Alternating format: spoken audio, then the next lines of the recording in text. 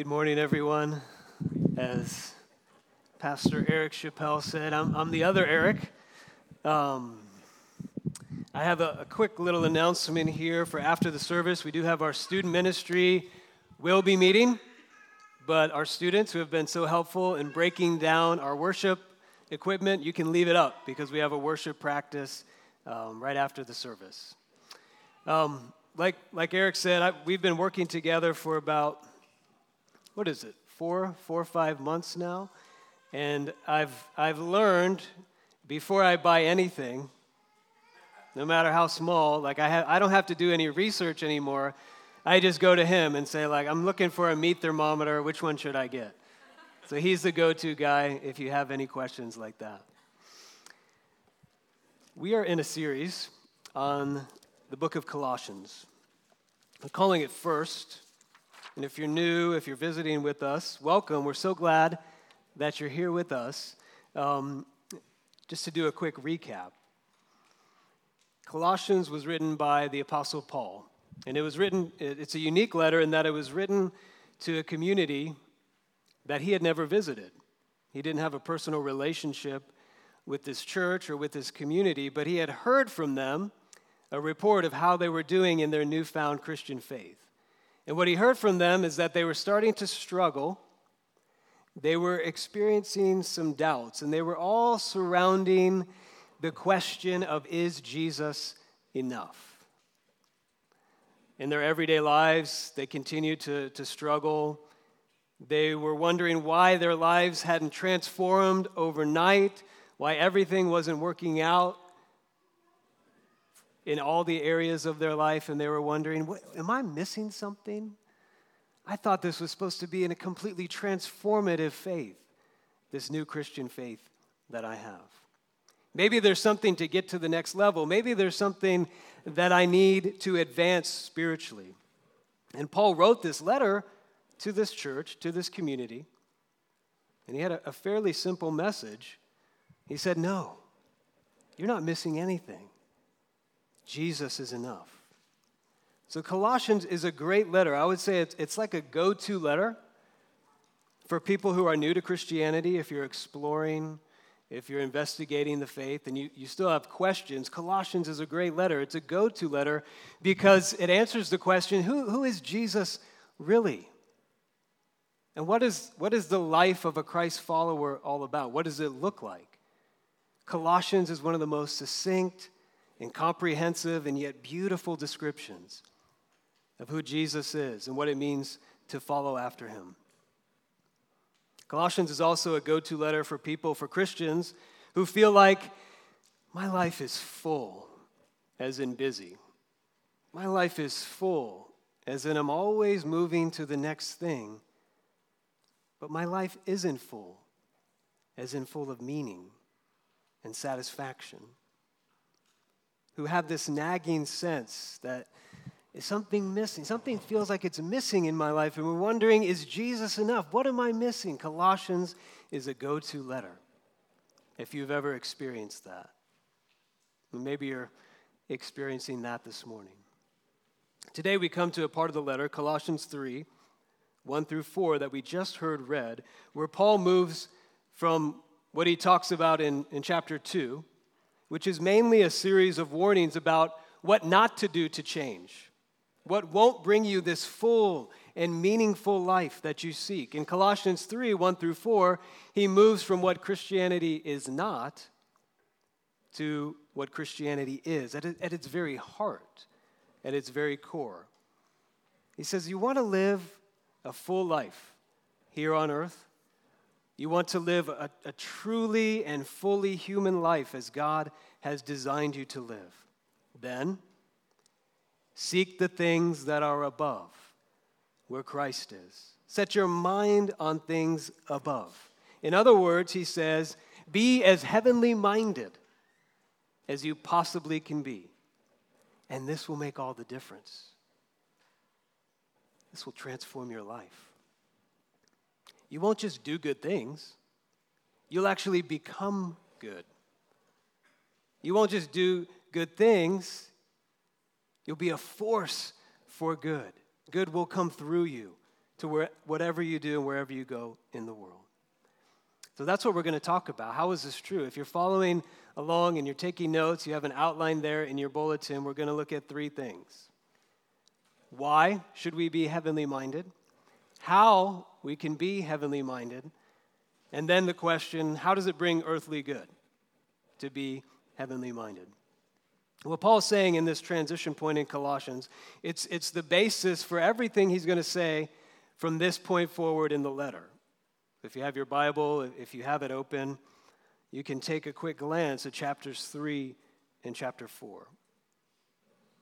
What Paul is saying here, if we get it, being heavenly minded, he says, will change our character. We will become good. It will diffuse our anger. He goes on to talk about that in the following verses. It will end lying and deceit. It gets to the root of greed. It actually gets to the root of lust. It brings kindness and patience and forgiveness into our lives. Not just doing good, but we actually become good. And we also become people who bring good into all of our relationships. Good will come through us into our households. He talks about this later in chapter 3, into our marriages, kids to parents, parents to kids, into our workplaces, for our employers, and if we're employees and manage people. He says, you will be a force for good the more you get what I have to tell you in these 4 short verses. But you might be thinking about this already. There's a serious problem, or at least a serious objection to the whole idea of being heavenly minded by seeking the things above, and we need to address it. You might be thinking about this already. What is it? What's the problem? Well, as I was studying for this sermon this week, I was at a coffee shop, and I was reading, I was typing, and all of a sudden I heard a song come on in that coffee shop. A song that was sung by Pentatonix, whom I love. It was beautiful, and the words to that song go like this. Imagine there's no heaven. It's easy if you try. No hell below us, above us only sky. Imagine all the people living for today. Of course, Pentatonix didn't write that song. It's a cover of a song written by John Lennon of the Beatles called Imagine. And the whole point of that song that John Lennon wrote is that belief in heaven prevents us from living for today. So if we can imagine there's nothing above, there's no heaven, there's just a sky above, then good will finally come through us into the world. We need to get rid of the idea of heaven. That's the whole problem.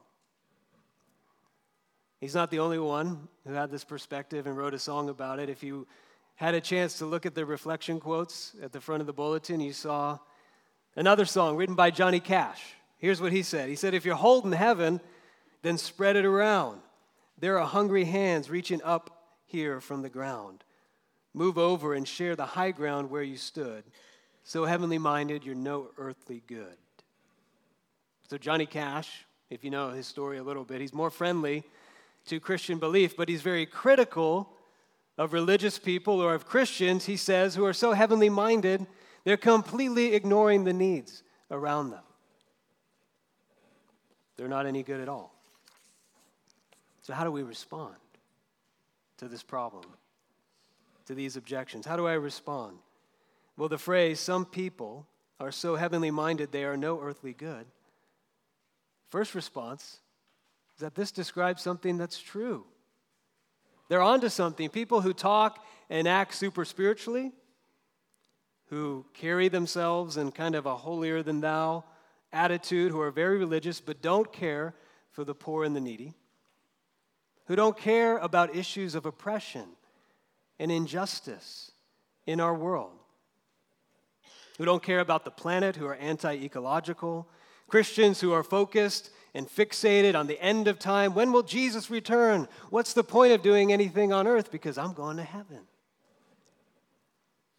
And there are views of heaven, religious views of heaven, that actually can motivate acts of violence in order to achieve or receive future heavenly reward. All these reasons are why many people would say, heavenly minded, more heavenly minded? That's the problem. That's the problem with religion. And I would say there's a lot of truth there. But consider another perspective. From C.S. Lewis. He says, look at history. And we're going to put a quote up here on the screen.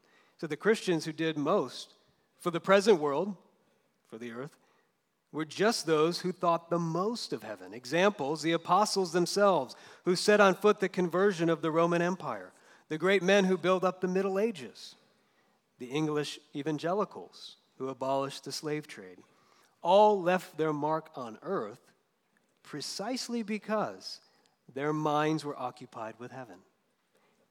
It is since Christians have largely ceased to think of the other world that they have become so effective in this. He says, aim at heaven, and you will get earth thrown in. Aim at earth, and you will get neither. It's from Mere Christianity.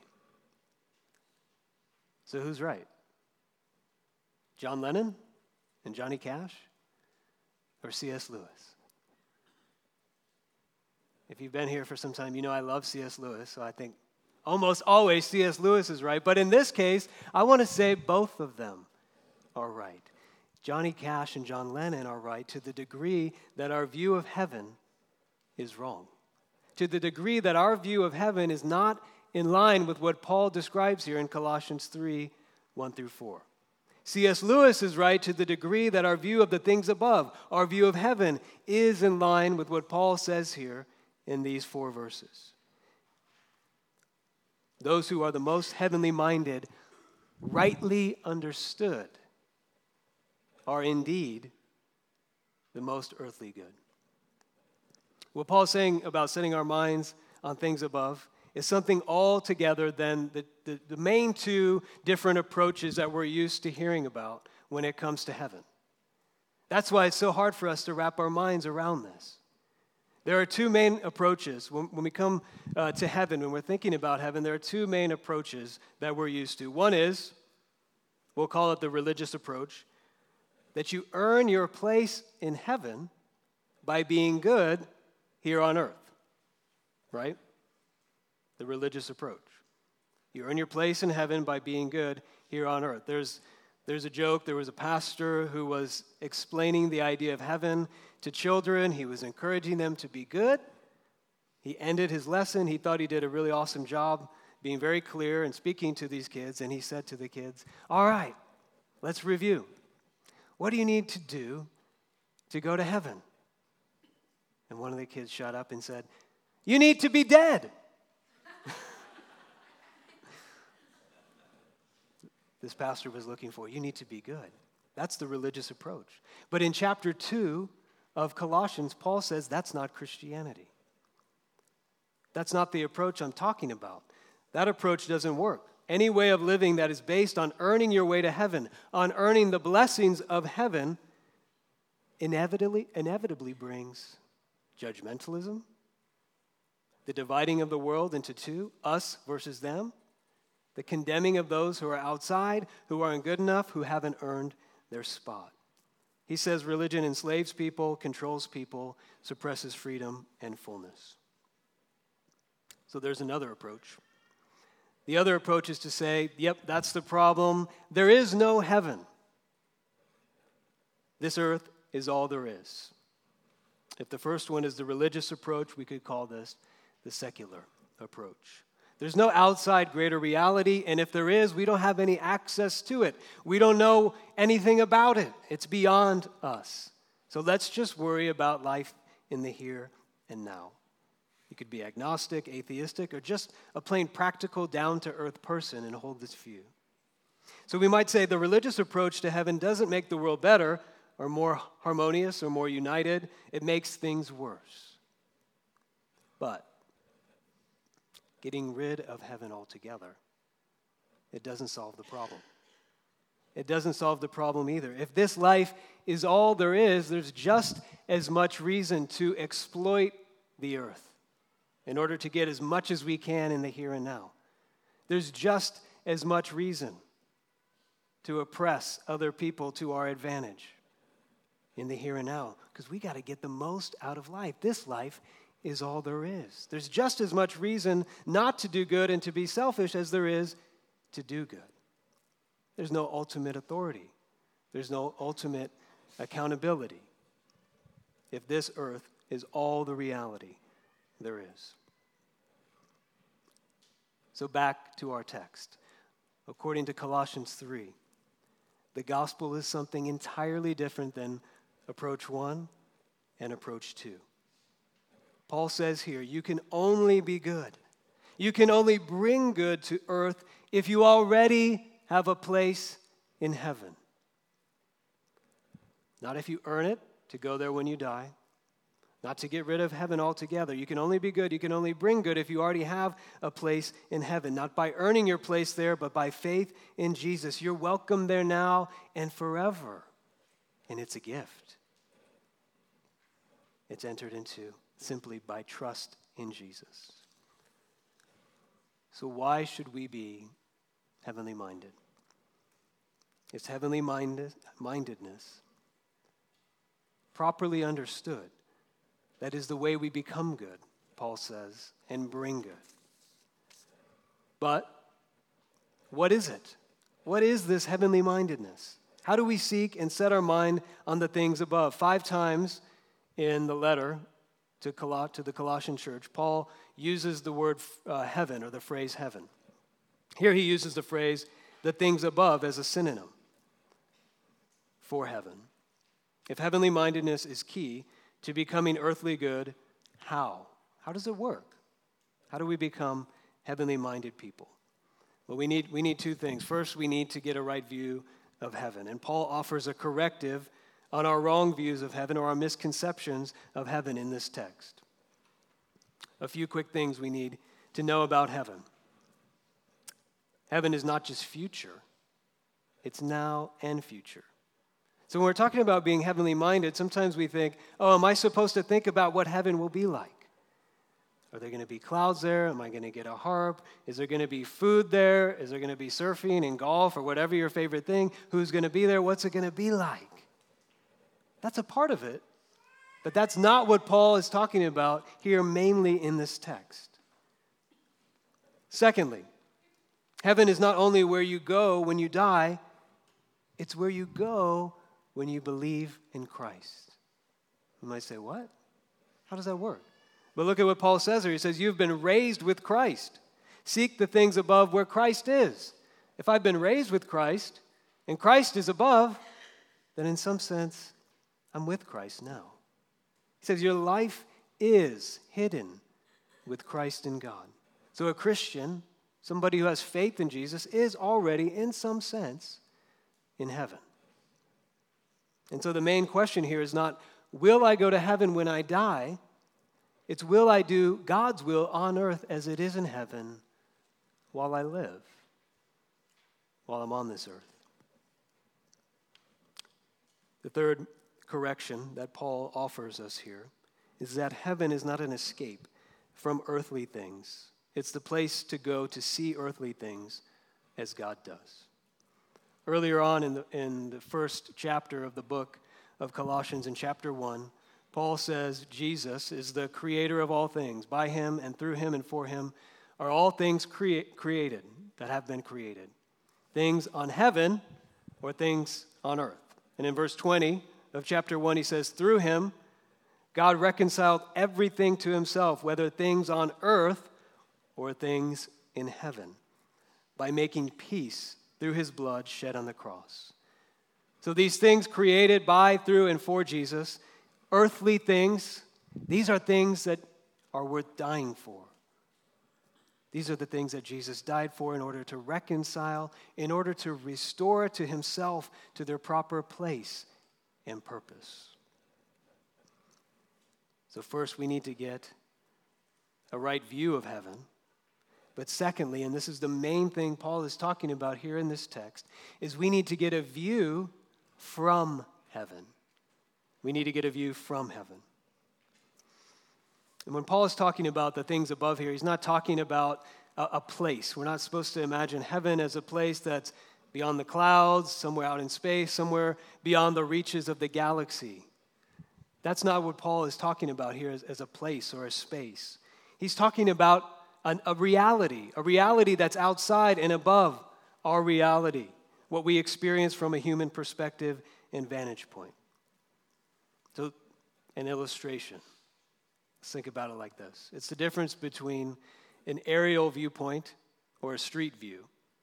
So if you go on Google Maps and you need to find somewhere where you need to go and you type that address in, you can get one of two viewpoints. You can get the street view, which will show you a picture of that place, or you can get the aerial view, which shows you the map and where it is in relationship to other things. When we get up above things, when we get an aerial view, that changes our perspective. Last week, Amelia and I had the chance to fly to San Francisco. And it's been, I'm going to sound like a grumpy Southern Californian, but it's been a little cloudy here. Like, what is this May gray? And so the clouds were just covering over everything when we took off, and we flew up. And if you've ever flown, you know this experience. You get high up above the clouds, and it's like this blanket of clouds is underneath you, and the sun is shining, and the sky is blue, and you're up above the clouds. And that never gets old. I'm like, wow, this is amazing.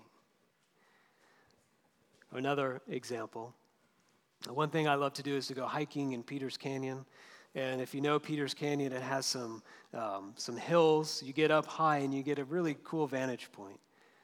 From where I usually go hiking, you can see like all of Irvine, you can see Tustin, you can almost see to the ocean on a very clear day. And whenever I'm hiking or running or walk running up there to the top of that vantage point, I always stop. And it causes me to pause and just regain perspective. I always stop there and go, wow, look, like this is where I live. Look at all the people who live here. It's a great place for me to pause and pray. When we get that aerial perspective, it changes the way that we see things. The other option is the street view. If you type in the search to Google Maps and all you get is the street view, you're searching for it and it says, here it is, this is the place you're looking for. You have no idea how to get there. If you went searching for it, you would get lost. The things above. Paul says this is like an aerial view on life. It's seeing others. It's seeing yourself. It's seeing the whole world. How God sees it. How God sees you. How God sees other people. Not just as they are from a human perspective, but seeing things as they are meant to be seen. From the perspective of God's truth. It's getting a view of reality of all of our lives. This view from heaven, this view from above. Here in Colossians 3, he says, here are the two things. When you get this view from above, here's what will happen. If you are a Christian, if you've placed your faith in Jesus, what will happen when you get that aerial view? Your life, your mind, your heart will be filled with two things. What is true of Jesus and what is true of me. And you'll see how those two things are joined together. How does that work? Well, the life of Jesus, that perfect, beautiful, powerful life, the life of perfect holiness and strength, yet love and compassion and mercy. Paul says, the view from above, you'll see it's your life. That life, the life of Jesus, he lived it in your place. It's your life. He says, Christ, verse 4, who is your life. The life of Christ is yours. The death that Jesus died, the death he died to sin. The death that Jesus died to bear shame and guilt, to break a hold of all the old ways of living that destroy, that disintegrate, and that divide. Paul says, the view from above, you'll see it's your death. You died to those things. He said, I died. When did I die? He said, you died with Christ. Sin has no hold over your life. The resurrection of Jesus from the dead, that invincible and indestructible life that reorders things, that restores things to the way God had intended all along for them to be. The life that breaks out against darkness and death and brings light and hope. It's your resurrection. Since then, you have been raised with Christ. And the ascension of Jesus to the right hand of God, to the place of all authority in the universe, the place of closest intimacy to God the Father. You can go there anytime. You actually belong there. That's where you belong. If you're a Christian, all this is what's most true of you. What's true of Jesus is true of you. It's who I am. It's my life. There is no me apart from Jesus any longer. His life, his death, his resurrection, his ascension, it's my life. Paul says, be mindful of this. Think about it. Make it your focus. Work it into everything in your life. Don't think of yourself. Don't think of anything apart from thinking about this. Set your heart on it. Seek it. Put all of your thinking wrapped around it.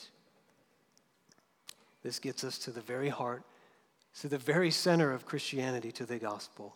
And we have to get this, that the power for being good and bringing good to the world is not us trying to live like Christ. It's not our effort in trying to live for Christ. The power for being good and bringing good is us living in Christ and with Christ. That's it. This is the heart.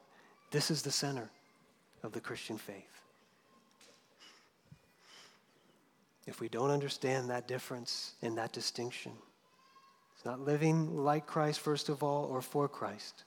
It's living in and with Christ. Then it won't work. We'll be wondering, like the Colossians were wondering, what am I missing? Paul says you're not missing anything. It's all there with Jesus.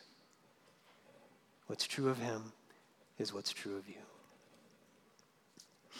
Okay. Here's where you might be thinking, I think I get what you're saying. I think I get it. But it sounds still sounds ethereal to me. It sounds esoteric. How does a mindset like this actually practically bring earthly good to the world? How does it make a difference in a world full of need and injustice and in the challenges that I face on a day-to-day basis? Here's my answer to that. It's in here in the text. The answer is this. Heavenly mindedness keeps earthly things, earthly goods, from becoming your life. Only when our life is not found in earthly things can we bring earthly good. That's the practical difference. Let me explain it. When we already set our mind on something. We're already seeking after something. Just like Pastor Eric said, we're seekers. We're searchers. We're setting our mind on something. And that something, that thing we're seeking, that's our life. That's what we're building our life on. That's what we're seeking life in. What is that thing? How do we know what those things are for us? We need to know what they are because Paul says it won't work. You need to say, that's not my life, this is my life in order for this to work. So what is our life? Well, it's that thing you think about the most. It's the thing you don't even have to think about seeking. You're seeking it. Your mind is set on it. You have to have it. You can't lose it. If you do lose it, you lose your life. It ruins your life. It's not just ruining your day. You don't just have a bad day or a month. It's the thing that if you lose, you feel like, I don't have a life anymore. Who am I? A few ways to tell where that is for us is to ask, where and when am I most insecure? Where and when am I most afraid?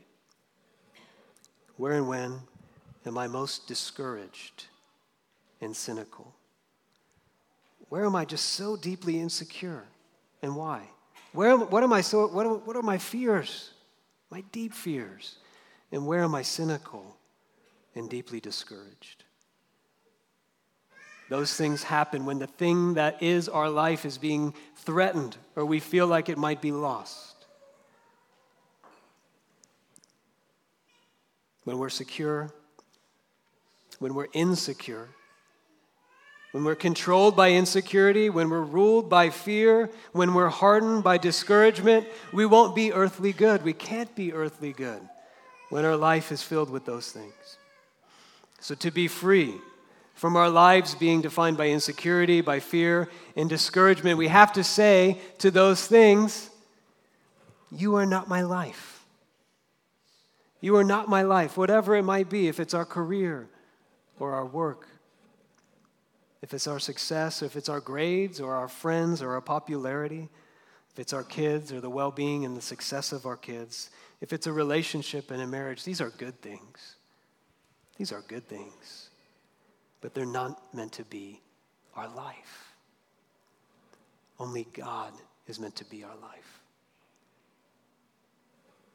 We say to those things, "You are not my life. My life is hidden with Christ in God. Christ is my life." And when we do that, here's what happens to our lives. Here's what happens. We gain access to an absolutely secure life. An absolutely secure life. Paul says here, your life is hidden with Christ in God. And what he's saying is that people who are the most heavenly minded, the most heavenly, they're not the most showy people. They're probably not the most popular people. They're not famous for their holiness. They're not wowing people with how religious and awesomely religious they are. They are the people who are the most unaware that they're holy. It's hidden, even to them. For Christians, for those who believe in Jesus, our true self, it's not how others see us. It's not the opinion of other people about us. It's not how we see ourselves. Our true life, our true self, is hidden with Christ in God. It's how God sees us, not how others see us, not how we see ourselves. That is the cure for our insecurities. You are who God says you are. You are the person whom God sees. And whatever is true of Christ is true of you. That's the cure for our insecurities. So freeing. There's another aspect to this security, to this hiddenness. Why do you hide something? If I said, "Hey, we're going to do this thing, we're going to turn to our neighbor and we're going to tell them, here's something that I hide. Here's something that I hide, like in my house, an object or something." What's something an object that you have, a possession that you have that's somewhere hidden? If I said, turn to your neighbor and share what that is, most of you would be like, "I don't know if I want to do that." Secondly, if I said, tell them where you have hidden this precious and valuable object to yourself, you would say, "No, I'm not going to do that either." The reason we hide something is to keep it safe and secure. We lock it in a safe, we put it in a bank, we put it somewhere where nobody can get to it or find it. Let me ask you this. What is more secure than hiding something in God? Paul says here, your identity is so secure and so safe and unassailable, it is hidden in God himself. Your life, your identity, it can't be damaged. It can't be changed. It can't be taken away from you. Not because of what you do, how much you fail or succeed, or what others think about you or what you think about yourself. It's because it's hidden, secure in God. It's the cure for our insecurities. Christians can be the most secure people in the world because of this. Not living to prove ourselves to ourselves or others. And secure people are freed up to do good, to bring good to the world. This life is also an incredibly bold life. It's an absolutely secure life. It's an incredibly bold life. Paul says, seek the things above where Christ is seated at the right hand of God. The right hand of God, that's the place of authority and intimacy. It's the place of control. It's the control center of the universe. You can't get any closer to God than that. Now, people who are always trying to control things and control other people and control their circumstances, what are those kinds of people like? Maybe you're one of those kinds of people, because I am. So I know what these kinds of people are like. Often they're either anxious because you can't control everything, or they're arrogant because they're like, I got control of everything. Things are working according to my plan. Anxious and arrogant people don't bring good into the world, but bold, confident, calm people, they bring much good to the world. Quick trivia fact. Psalm 110 is the most quoted Old Testament passage in the New Testament. It's quoted right here in verse 1, where Christ is seated at the right hand of God. Psalm 110:1 says, sit at my right hand until I make your enemies your footstool. Bold, calm, confident people bring the most earthly good to the world. Not those who always have to be in control, who are anxious about it, or arrogant about controlling everything. We know we are not in control, but Jesus is. And we get that perspective. He is seated at the right hand of the Father. Jesus has got this, so I can be bold. I can be calm, no matter what's going on around me. And from that calmness and that boldness, we can do much good. Lastly and finally, it's an unshakably hopeful life. Paul says, when Christ, who is your life, appears, you will also appear with him in glory. Because this life is hidden, we can't quite see all that Jesus is doing in us and through us. We often get discouraged. We wonder, am I doing enough good? Am I good enough? We get overwhelmed with our fears. We get bogged down with disappointment. We can become cynical out of our discouragement. But the people who bring the most good to the world are those who can recover from cynicism and not get stuck in discouragement at the state of their own life and the state of the world, but those who are full of hope. Hopeful people bring the most good to the world because they know evil, suffering, injustice will come to an end. Jesus will complete what he began. Jesus will finish what he starts. So we can be unshakably hopeful. Christ, who is our life, will appear, and we will also appear with him in glory. So if you've been raised with Christ, seek the things above, where Christ is seated at the right hand of God. Set your mind on things above, not on earthly things, for you died, and your life is hidden with Christ. When Christ, who is our life, appears, we will also appear with him in glory. This will unleash a force for good in us and through us. Amen. Let's pray.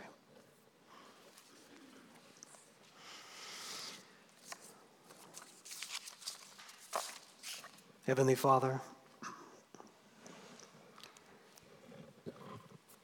often our perspective is so very limited.